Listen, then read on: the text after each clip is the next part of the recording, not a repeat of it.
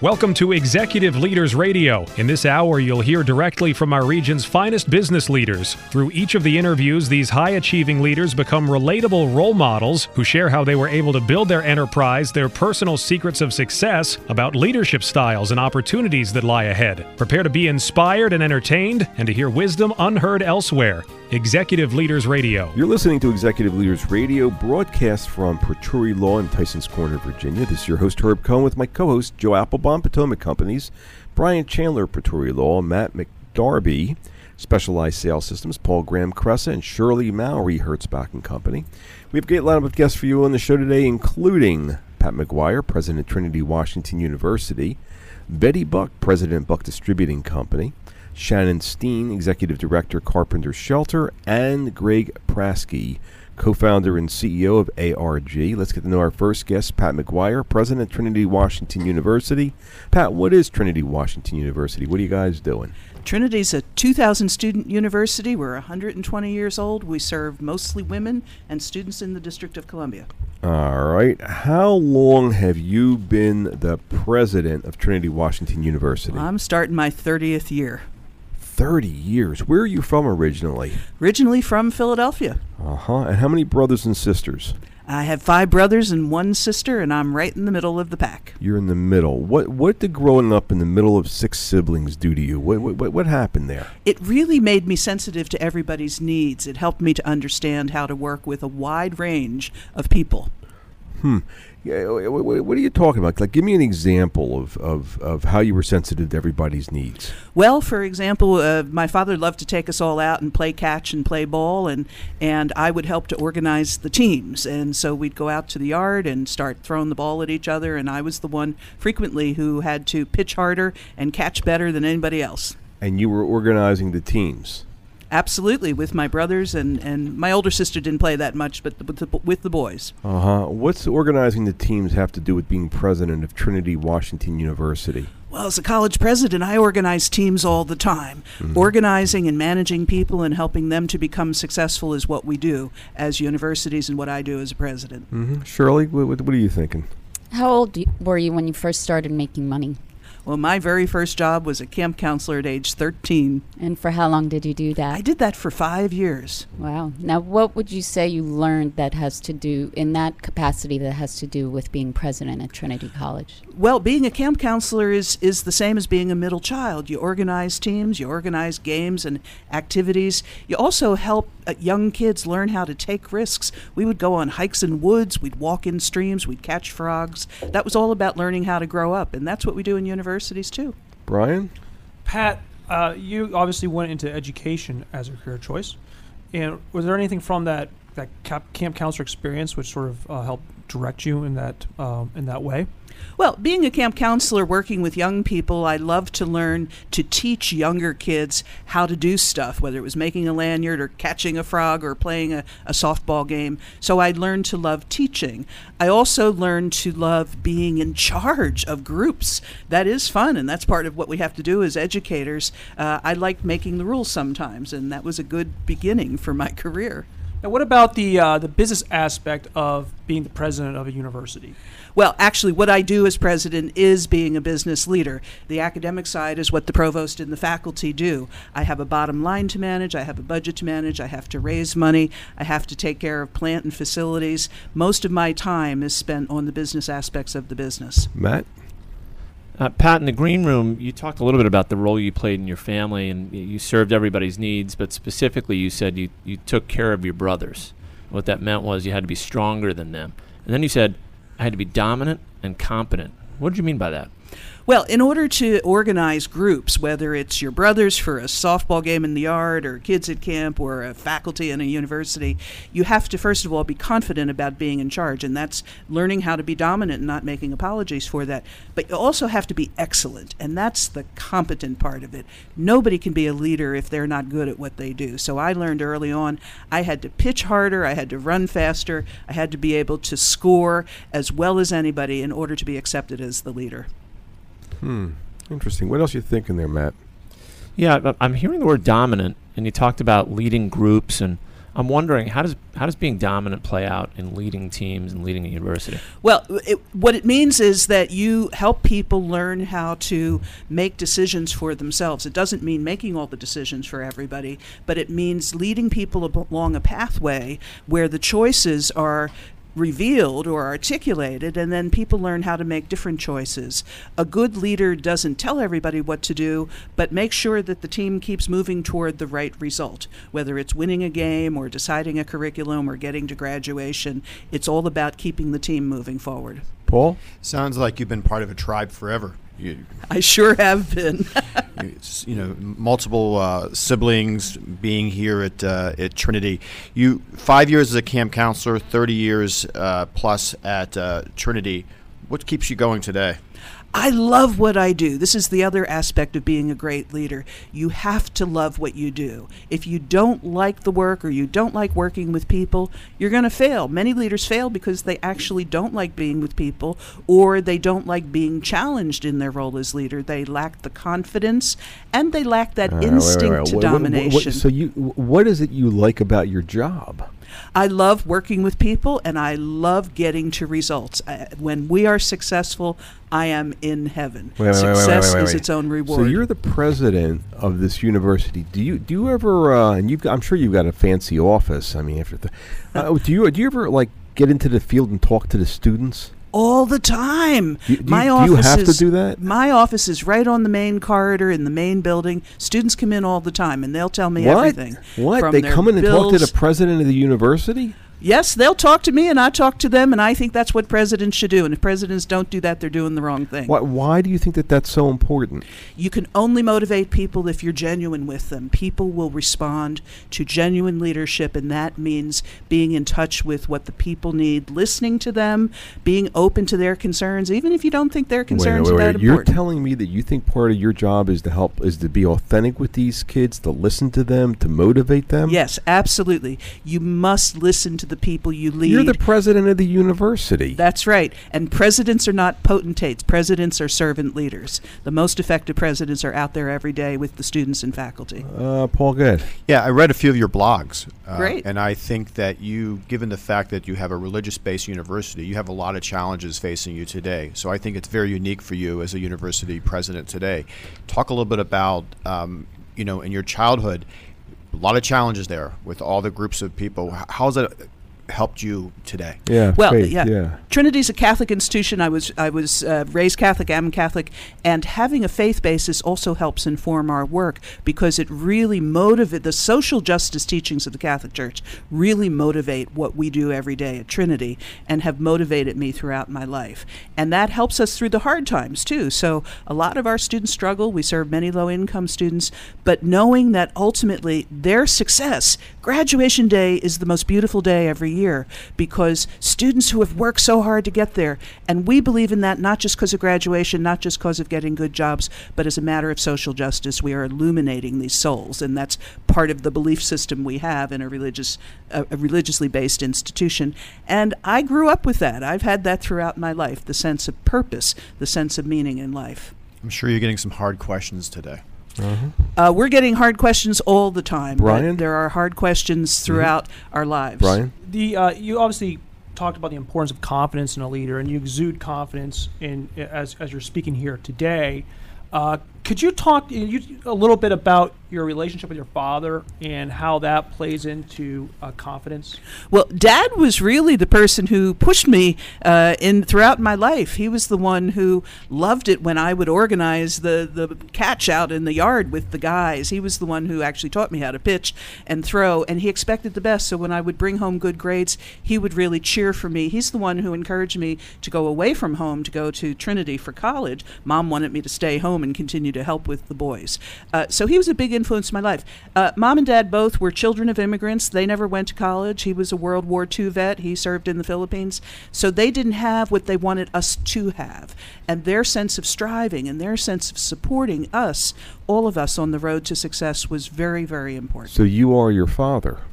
I don't think I am him, but I carry his spirit with me. And my mother's too, in a different way. She was the caretaker and the one who raised the kids, but Dad really pushed the success element in all of our lives. So he was really supportive. He gave you confidence that you could do it. He absolutely gave me confidence because he would always cheer.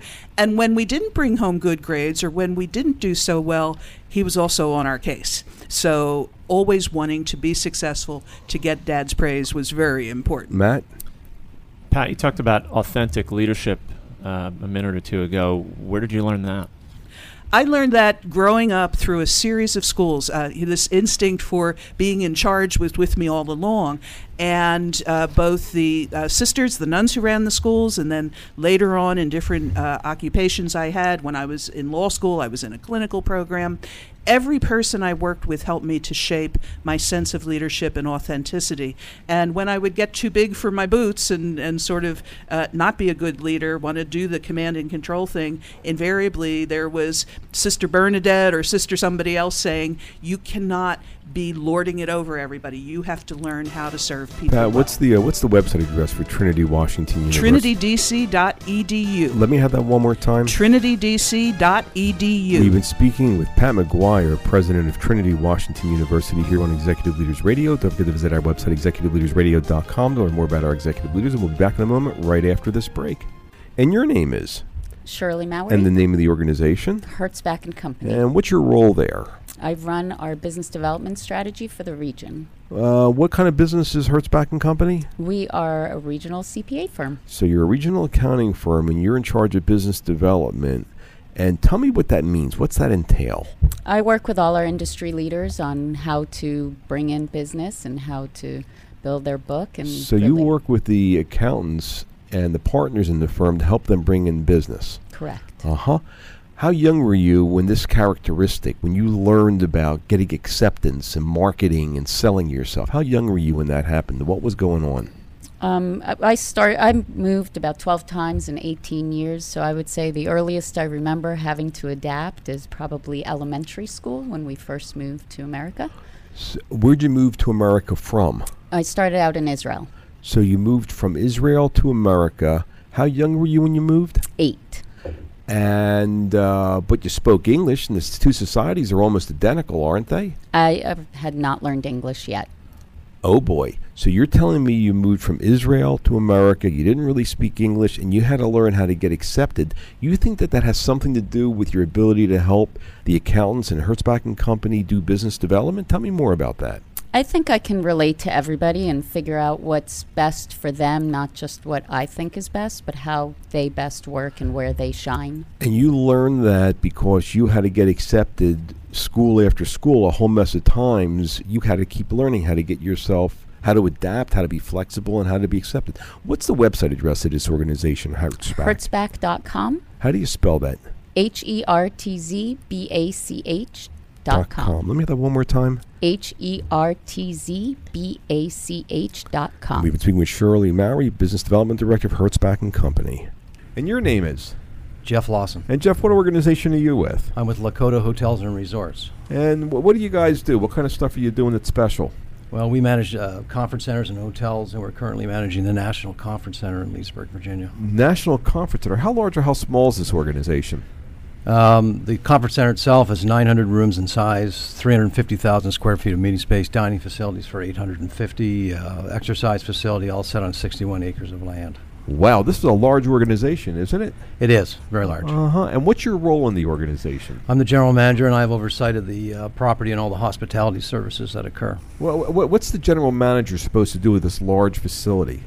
Make sure 8 executive committee members and a full staff of 210 do their daily jobs. So how many folks do you have running through your halls on a weekly basis or daily basis or annual basis? What's that look like? Well, on a weekly basis, on a full house, we'll have 900 per night, 7 nights, 6,300, which translates to about 20,000 meals a week.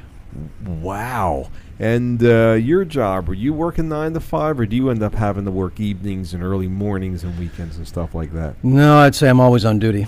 Uh-huh. What do you enjoy about your job? Meeting people, working with some of the finest hospitality people in Virginia, which is my team, and meeting our clients, because they're wonderful. So you're helping your clients plan their events? Well, we help plan. They are there for some form of education that goes on at one end of our business, and at the other end of our business, they're there for social catering events, weddings and such. So you're running a 24/7 facility, aren't you? We are. What's the website address of this organization? Conferencecenter.com. Let me have that again. Conferencecenter.com. And your name again is? Jeff Lawson. And the name of the organization? Lakota Hotels and Resorts. And this has been your Business Spotlight. We're back. You're listening to Executive Leaders Radio. This is your host, Herb Cohen, and we'd like to introduce Betty Buck, president of Buck Distributing Company. Betty, what is Buck Distributing Company? Buck Distributing is a 72-year-old alcohol beverage company in southern Maryland and the Eastern Shore. How old is this company? 72 years. Who started the business? My dad did 72 years ago with one truck. How young were you when you started working in this business? About 4 years old. What were you doing? I was walking around with a rubber mallet, putting down the wood floor.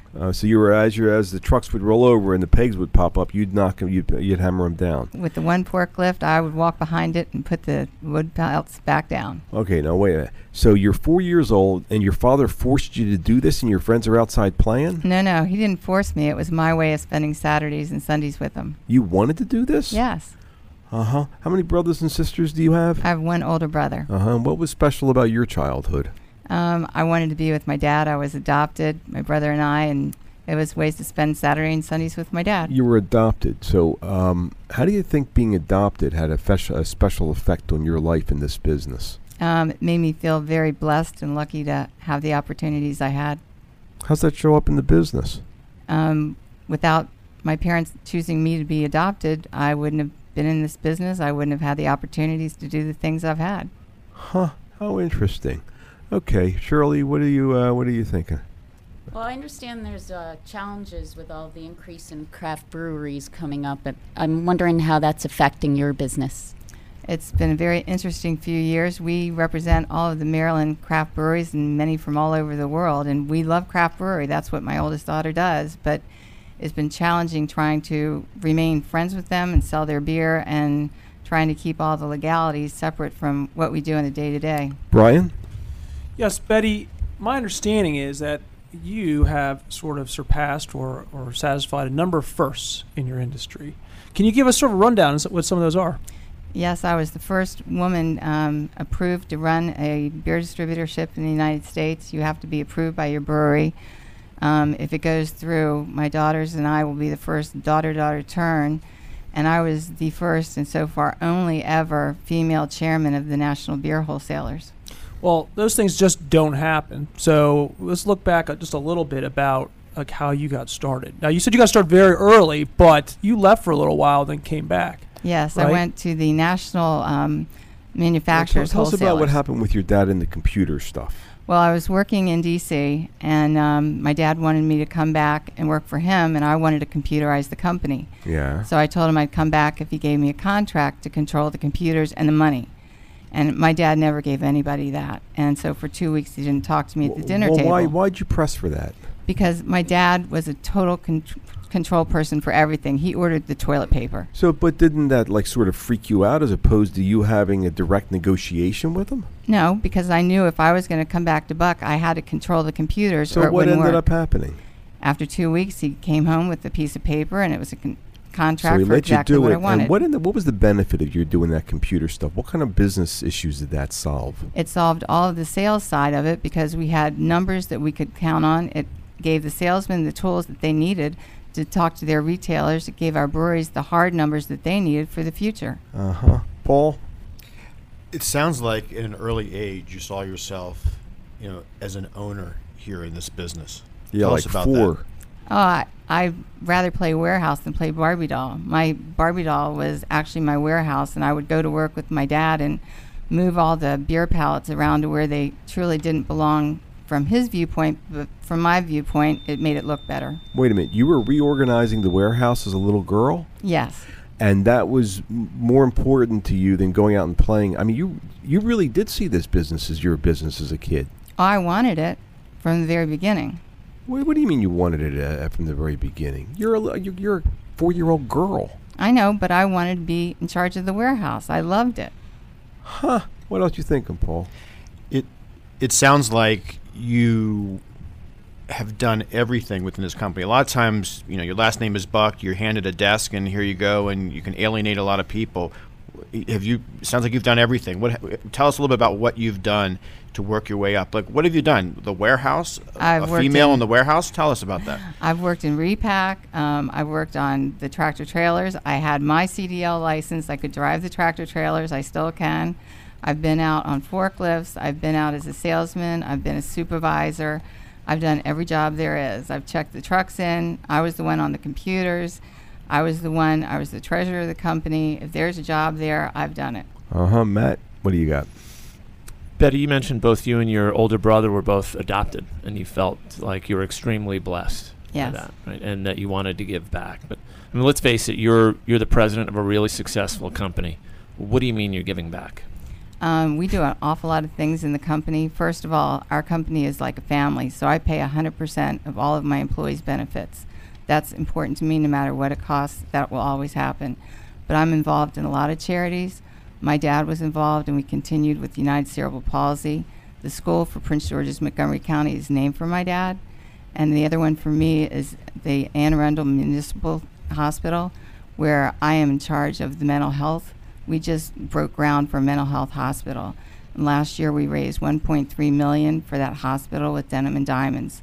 And again, this year I'm going to be the chairman of that event, which is in April. It's a huge thing because we have so many people. Why do you spend your time? You should be spending your time building the business and making money. What are you doing that stuff for? Because my dad always taught me, when you make your living from the community, you owe something back. And it's very, very important. Well, why don't you just write a check? That doesn't have to take up your time, though. It's important to give your time. If you don't care about your community, you can't expect anything back. Do you think your ability to build the business is actually helping the community? I think they work hand in hand. What are you talking about? You can't build a business without giving back to your community. You are part of the community. You owe your community. I live in the community. That's where I make my living. That's where my children go to school. That's where my grandchildren now go to school where my children went to school. Oh, I understand now. Who's got the next question here? Betty, you have, going back to earlier age, right, you have this tendency to take responsibility for solving problems. How does that play out now as you run the business? I still solve the problems, whether it's working in politics, whether it's working in making sure the health care is taken care of, whether it's walking through the warehouse, making sure the employees are happy, whether it's working out in the community or going out to retail because one of the retailers is not happy and there's a problem that has to be solved. I still do that.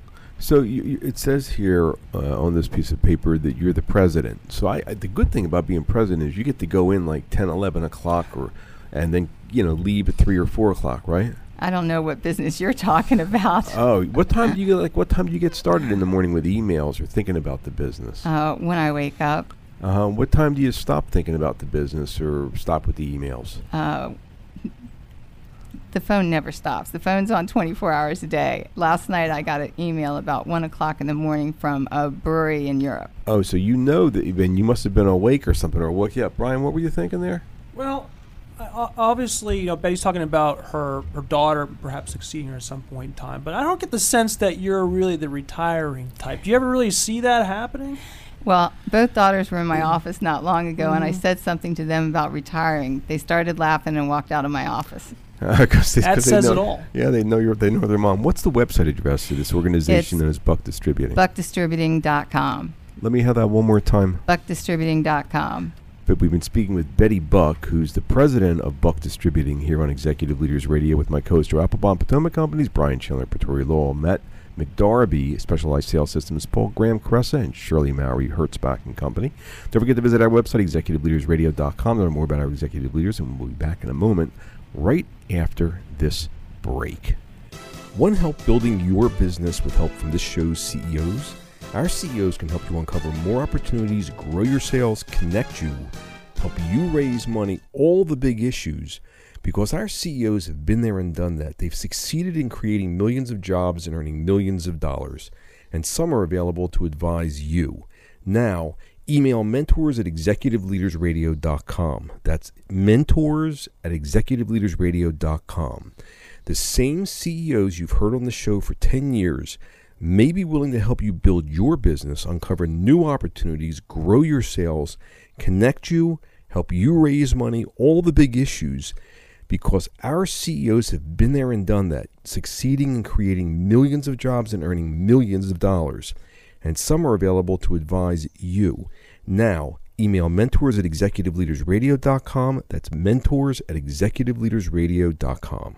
And your name is? Ray Briscuso. And Ray, what organization are you with? Life Sciences Conference Group. And what is Life Sciences Conference Group? What do you folks do? We produce annual conferences and events for medical technology, life science, pharmaceutical companies. So if I go to an event, you're the folks that are working behind the scenes to make it happen? That's correct. We're the ones that make sure the food's on the table, the seats are there, soundstage and lights there, your registration process works. And what kind of events are these? Are these just in the life science industry? Strictly in the life science industry. Why do you focus on the life science industry? We found that the best way to produce a high-quality event is to really know your customer. So we don't believe in numbers, it's names. We get to know each company. We find out what their actual mission and goals are, and we find the best way to deliver the value to them. And are you doing this nationally or regionally? We do it nationally. We'll continue to look for international opportunities, but it's primarily here in North America. And how old is this company? The company has just finished its 10th year. And how long have you been with the company? I founded the company 10 years ago. What gave you the idea to start this company? I used to work for a big corporation, and I produced the annual event for us. And when I decided to leave, they said, "Thank you for giving us $150 million worth of a business, and we'll see you later." And next time I decided I would keep some ownership and do it myself. So you've been building this ever since. What do you like about your job? I like how different it is because we mix policy, we mix business. I might be putting one CEO together with a politician. I might be putting another CEO together with an investor. And I might be putting the next person together with their next employee. How interesting. What's the website address for this organization? medtechconference.org. Let me have that one more time. medtechconference.org. And the name of the organization again is? Life Sciences Conference Group. Life Sciences Conference Group. And your name is? Ray Briscuso. Ray Briscuso. We've been talking to Ray Briscuso, CEO and managing partner of Life Sciences Conference Group here on Executive Leaders Radio. This has been your Business Spotlight. I'm Tina Leone. I'm the CEO of the Ballston Business Improvement District. And what is the Ballston Business Improvement District? We work to attract, support, and connect the most compelling, creative, and ambitious minds in our region. Ballston is known as an epicenter for research and discovery. Some of the greatest things that are invented, such as the MRI, the barcode, the internet, the first satellite, all were either conceived, funded, or developed by organizations here in Ballston. How old is this organization? We're just shy of 6 years old. How long have you been there? Almost 6 years as well. Did you found this organization? Yes, I am the founding CEO. Why'd you do that? Well, the organization actually came about by the commercial property owners in Ballston. Why does it turn you on? Why does your gig turn you on? People. I mean, the ability to connect people, and then who knows, the next great idea is going to result from that. We have incredible minds in the Washington, D.C. area, and Ballston is, as I said, the epicenter for the smartest people in this area. So your job, you're like the master connector. I feel like the mayor of Ballston, the mayor of innovation, because that's what's happening. So your idea, your thought is, in order to create more stuff, in order to launch more businesses, in order to cause more good, it's a matter of connecting the right people. Exactly. And you like being in the middle of all that stuff. Oh, we love it. We love it. And simple things, just connecting people through events, through art, through a happy hour. You don't know what's going to come out of that. That's what's exciting. So it's all about the people. And you're the founder of this organization. Is this a 9-to-5 kind of job for you? Oh, hell no. It's a lot longer than that, baby. So do you have to work the weekends and stuff like that? Yeah, sure. Let me have the website address of this organization. It's ballstonbid.com, and you can download the Ballston Connect mobile app. Let me have that website address one more time. Ballstonbid.com. It's B-A, give me the spelling on that. BALLSTONBID.com. Excellent. And your name again is? Tina Leone. And the name of the organization? Is the Ballston Business Improvement District. And this has been your Business Spotlight. Back in a moment. We're back. You're listening to Executive Leaders Radio. This is your host, Herb Cohen. We'd like to introduce Shannon Steen, who's the Executive Director of Carpenter's Shelter. Shannon, what is Carpenter's Shelter? Carpenter's Shelter provides services to people that are homeless in the city of Alexandria, specifically about 650 people that are homeless every year, with the help of about 1,200 volunteers. Wow. And where were you from originally? I grew up in a little town, 704 people in southern Minnesota. And how many brothers and sisters? 2 older brothers. 2 older brothers. All right. Matt, what are you thinking? Shannon, what kind of sports did you play growing up? I was on the basketball team and the golf team. And what role did you play on those teams? A poor one on the field. I was more social elixir than real star athlete. What do you mean with social elixir? What does that mean? More focused on making sure everyone got along and that we had a good time while we were out there. So how does that play out in the work that you do now? In the work that I do, really working with the volunteers, with the board of directors, and leading a staff team, just making sure that everybody's eyes and noses are pointed in the direction we need to go and helping us move there. Paul? Jen, in the green room, you were telling me a story about Christmas in your hometown. Tell us a little bit about that story. Yeah, so I didn't come from a family of great means, but there was another family living out in the country, and they didn't have anything. As a family, we adopted them every year for several years in a row. Christmas Eve, we would load up the car with some gifts for them, drive headlights off, drop off the gifts, head out about half a mile, and then time-wise, someone back home would call and pretend to be Santa Claus, and we'd see the yard lights come on, and it was important for us to help, but we wanted to do it where we gave them some dignity and the confidentiality to know that they were getting help, but they didn't know us. Wait. So you would do this in your small town, and they wouldn't know who did it? They wouldn't know who gave them the gifts? Yeah, it was important that they had the ability to maintain their dignity. How'd that feel? It felt good, and it felt a little bit sneaky, which was part of the fun. Why'd you do it? They really didn't have anything as a family. But why did you do it? As a family, we were fortunate. We didn't have much, but we had enough. Mm-hmm. And how did it make you feel? Good. It made me feel like I was getting some benefit from helping others. What kind of benefit? They were getting gifts. What did you get? Yeah, the psychological of doing good, of helping others. What's that have to do with helping 650 homeless folks with 1,200 volunteers? Yeah, I guess I'm sort of chronic in being addicted to helping other people. Mm-hmm. So it sounds like that's been a big part of your life starting way back in Minnesota. How did that draw you to helping the homeless? Yeah, out of undergrad, the first job I got was helping people. They happened to have physical and mental health issues, and I was supposed to help them. I haven't figured out yet how to get out of the human service industry. Brian? Well, speaking of the service industry, my understanding is you had a number of jobs growing up back in Minnesota. Yeah, so it all began third grade mowing lawns. And did you always mow lawns, or any other jobs you ever worked too? After sort of working up a clientele of about 20 different folks in town that I was mowing their lawns for, suddenly then transitioned and went and worked on a farm for 8 years. All right, hold on for a second. How many lawns did you end up? So you started this lawn mowing business. How many lawns did you end up mowing? About 20 a week. How'd you get them? Word of mouth. In a town of 704 people, when your father is the barber in town and your mother's the part-time church secretary, they know what's going on and who needs things. Wait. So you were running a successful small business, yet as opposed to making a ton of money, and you showed that you stuck with it for a number of years, as opposed to making a ton of money, you're deciding to spend your career in social services helping homeless people. Correct. Yeah. And why are you doing that? Give me that again. Look, one of the main things I get, one of the main benefits of doing what I do is when you see people every day that don't have a home, at the end of the day, I have a home to go to. And that's a constant reminder of how fortunate I am and to help other people feel motivated to get back to that. But you also told us something about the goal or something. When people are coming in, it's not just you're providing them a roof, you're doing something else. What else was that? We're not just 3 hot meals and a cot. We also provide them services to figure out not only how they got here, but how we make sure that, look, we love serving people that are in need, but our real hope is that they don't need us again. We can set them on a path for... So what's the goal? It's to help them become self-sufficient? Is that what it is? Well, it's to help them be permanently housed and stable. So how do you spend your day? I mean, are you spending your day, drinking wine in your office and telling everybody what to do? So I spend my every day is different, from needing to raise $2 out of every $3 from non-governmental sources. That involves a lot of fundraising, talking with donors, foundations, corporations, making sure that you're finding out who the residents are and understanding what their situations are. Look, our community is remarkably generous, if they understand what the need is and they're invited to help participate in meeting that need. All right. People respond to Brian that. also asked you a question about you worked on a farm or something like that. What was that? I worked on a hog farm for 8 years. It helped pay my way through college. So you're willing to do whatever it takes.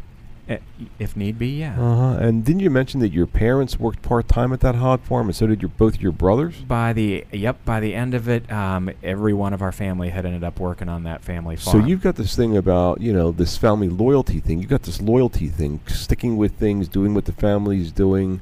Is that the way you feel about your work nowadays? The short answer is yes, and I do feel sort of paternal to my staff. As much as I want them to be independent and make their own choices, I also care very deeply about their well-being, and I want them to be okay, as well as those who were serving. Matt, what are you thinking? What does it feel like to you when you help someone else figure out how to help themselves? It's why we do what we do. When you see people and they grab an opportunity and they put all the pieces together, there is nothing better. The look on their face when they've got a set of keys and they put it in the lock and they're back in permanent housing, that's just all the good things wrapped up together. It's all the good things wrapped up together, huh? So what's the best part of your job? People, whether it's the 1,200 volunteers and getting to see them see their impact on improving other people's lives, talking with donors. Look, everybody wants to do good in this world. We just have our own way of making that happen, and I'm fortunate. I get to see, I think, the best side of the community. I get to see the community's expression of its generosity. Paul, what else are you thinking? What's Christmas like around Carpenter's Shelter?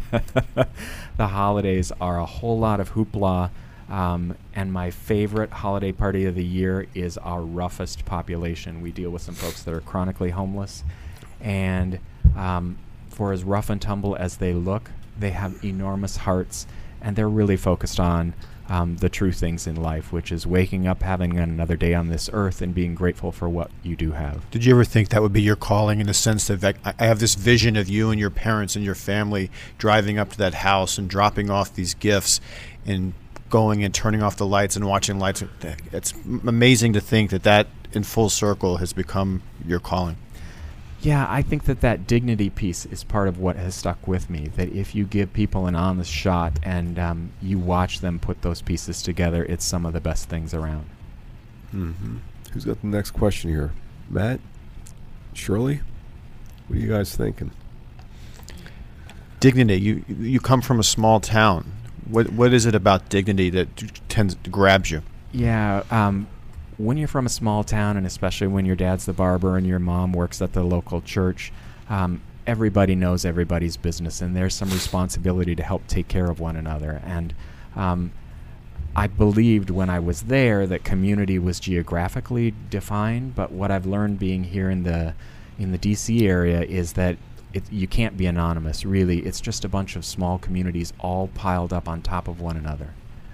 And so we have links, we have networks that we move within. We don't think about it, but when you can introduce to a network ways in which they can learn about needs in their community and help create good, they will do that. By nature, we're wired that way. Matt, I believe that. Matt, what were you thinking? Shannon, is this where that whole social elixir thing comes into play? Yeah, I mean, I was really poor on the sports teams. I was little, and so they put me out on the basketball floor. If you needed fouls, put me out there, and somebody's going to knock me down, and they're going to put me on the free throw line. But it was more about how do we have fun in doing this? How are we a team working together? So you really find meaning in your work, don't you? Yeah, and I mean, you got to make a life.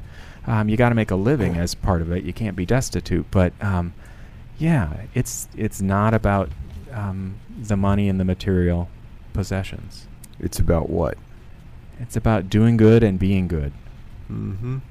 What's the website address of this organization? carpentersshelter.org. How do you spell all that stuff? CARPENTERSSHELTER. shelter.org. Two S's in the middle. And is there a way for the community to get involved with you guys? Absolutely. There is a Get Involved section on our website. There's also a donate button on our website. Can we have the website address one more time, please? Yeah, carpentersshelter.org. And we've been speaking with Shannon Steen, who's the Executive Director of Carpenters Shelter here on Executive Leaders Radio. Don't forget to visit our website, executiveleadersradio.com, to learn more about our executive leaders.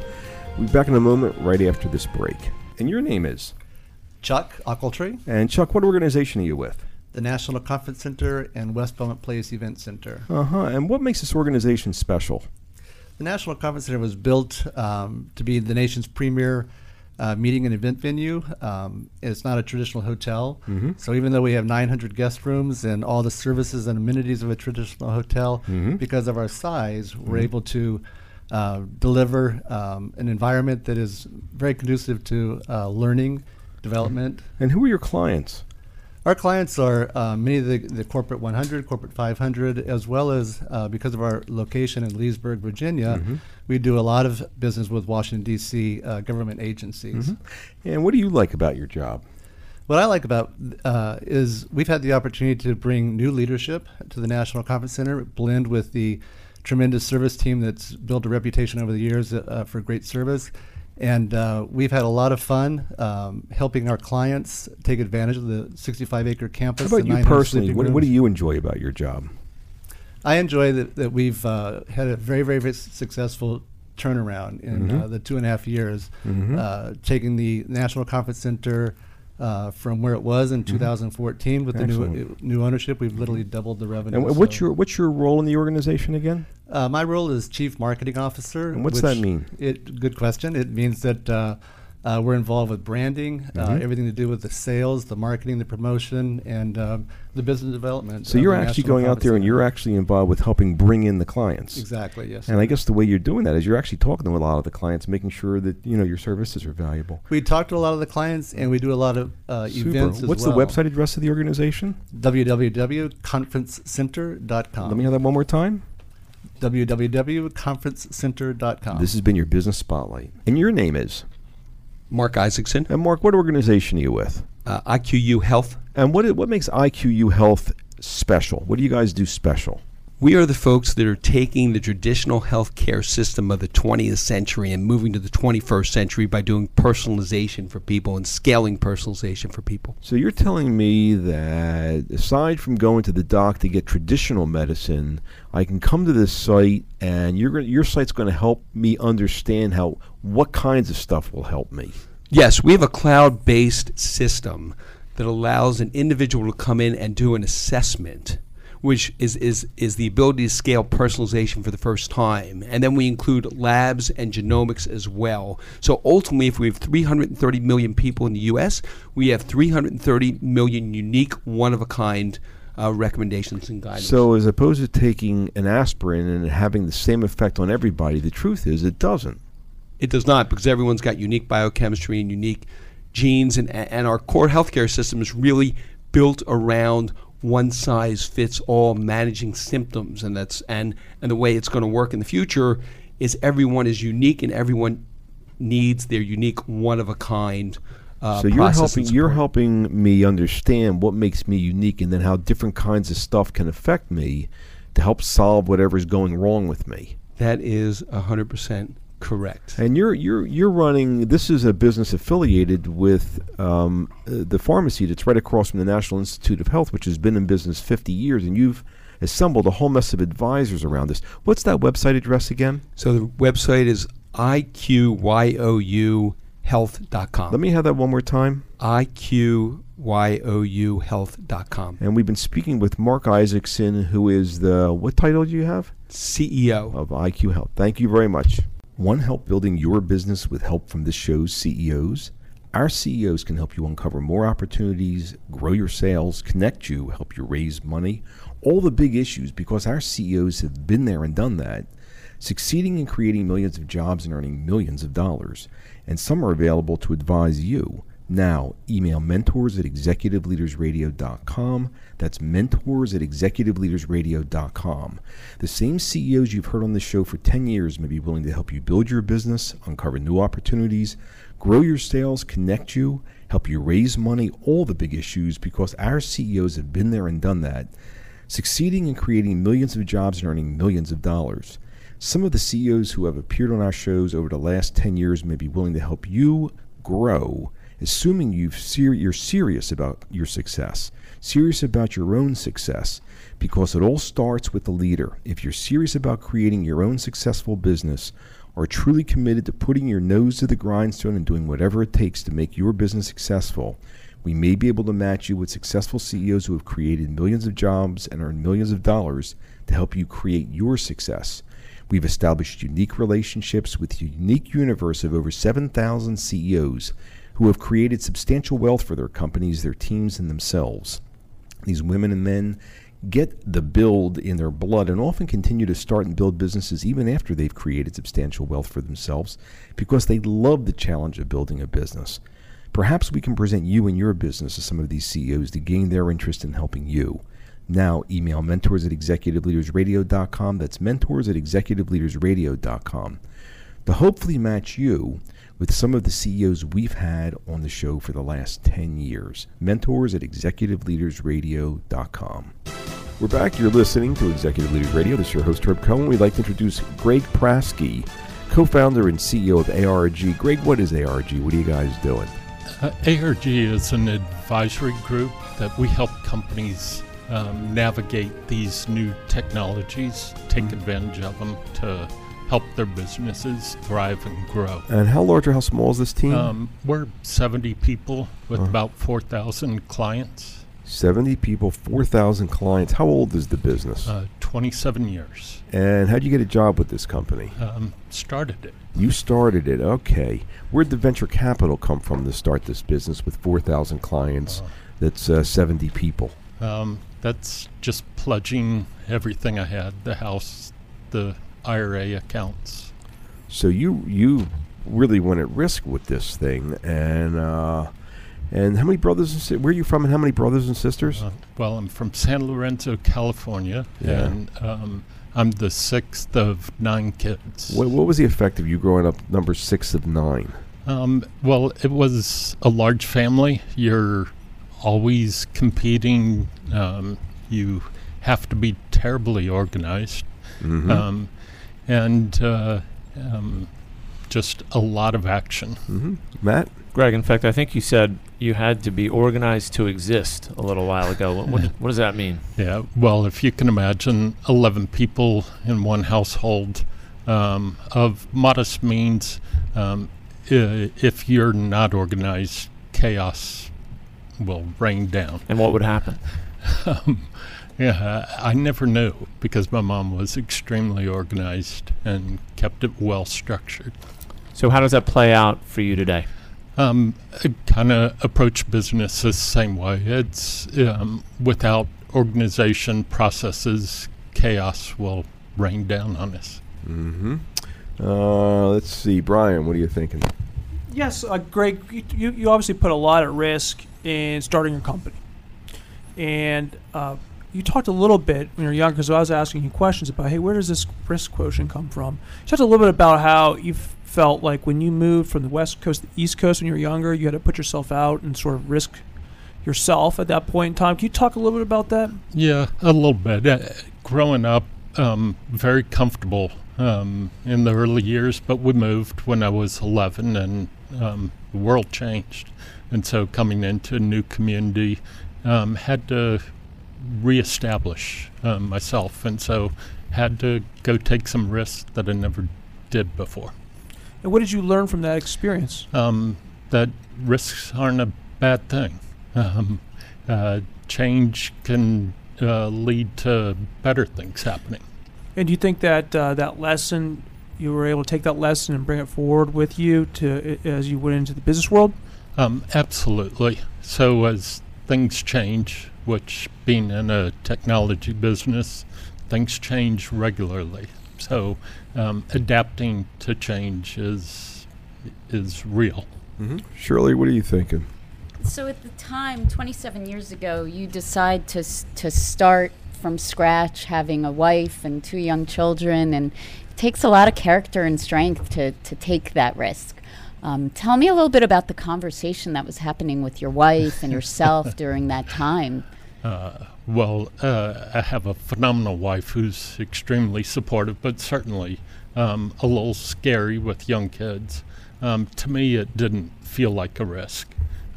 Growing up, I had a father who really drilled into me that if anybody else can do it, you can do it. So taking something on, that didn't feel like a risk. When you say he drilled it into you, what are you talking about? That was just the conversations. As you look around, if did he say it to all 9 of you or just you? He said it to all 9, but I heard it real loud and clear. What are you talking about? What do you mean? It just resonated with me. What resonated? That if somebody else could do it, then I started to believe I could do anything. What's that have to do with building this business? Being able to be that person to instill in our group that, we can do anything. We can help. Does that mean that you have answers for everything? No, not answers for everything, but we can approach anything reasonably. I think we can help our clients access things that any other company can access. So when you get the confidence your dad gave you wasn't that you could do it all yourself or that you had all the answers. Right. It was what? It was to learn what was it that allowed them to do things. So in our household, debate was a sport. And so he would challenge our thoughts. And so you learn why somebody could do something. Paul, what are you thinking?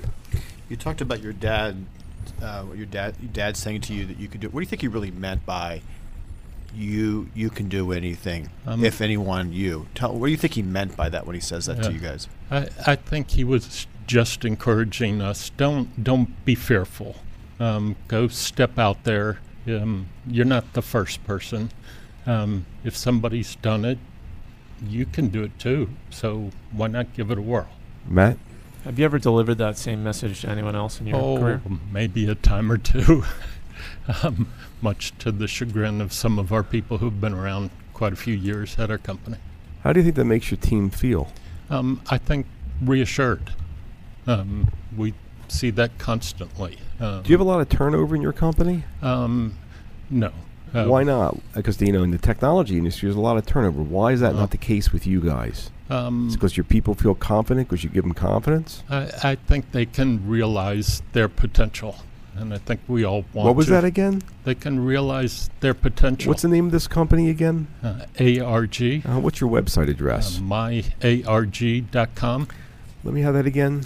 myarg.com. And you help your team help them realize their potential. We've been speaking with Greg Praske, co-founder and CEO of ARG here on Executive Leaders Radio, as well as we've had the opportunity of speaking with Pat McGuire, president of Trinity Washington University, Betty Buck, president of Buck Distributing Company, Shannon Steen, executive director of Carpenter's Shelter, and most recently, Greg Praske, co-founder and CEO of ARG. I'd like to thank my co-hosts, Joe Applebaum, Potomac Companies, Brian Chandler, Pretori Law, Matt McDarby, Specialized Sales Systems, Paul Graham, Cressa, and Shirley Mowry, Hertzbach & Company, for giving me a hand structuring the questions, hopefully providing our listening audience an educational and entertaining show. Don't forget to visit our website.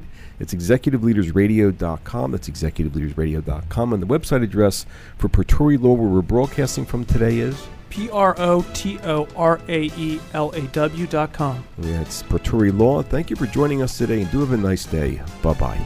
Thank you for tuning in. You've been listening to Executive Leaders Radio, the region's premier radio show highlighting local executive leaders. We hope you've enjoyed the show here on 1500 AM. You can learn more about Executive Leaders Radio by visiting executiveleadersradio.com or tune in next time right here on 1500 AM. That's executiveleadersradio.com.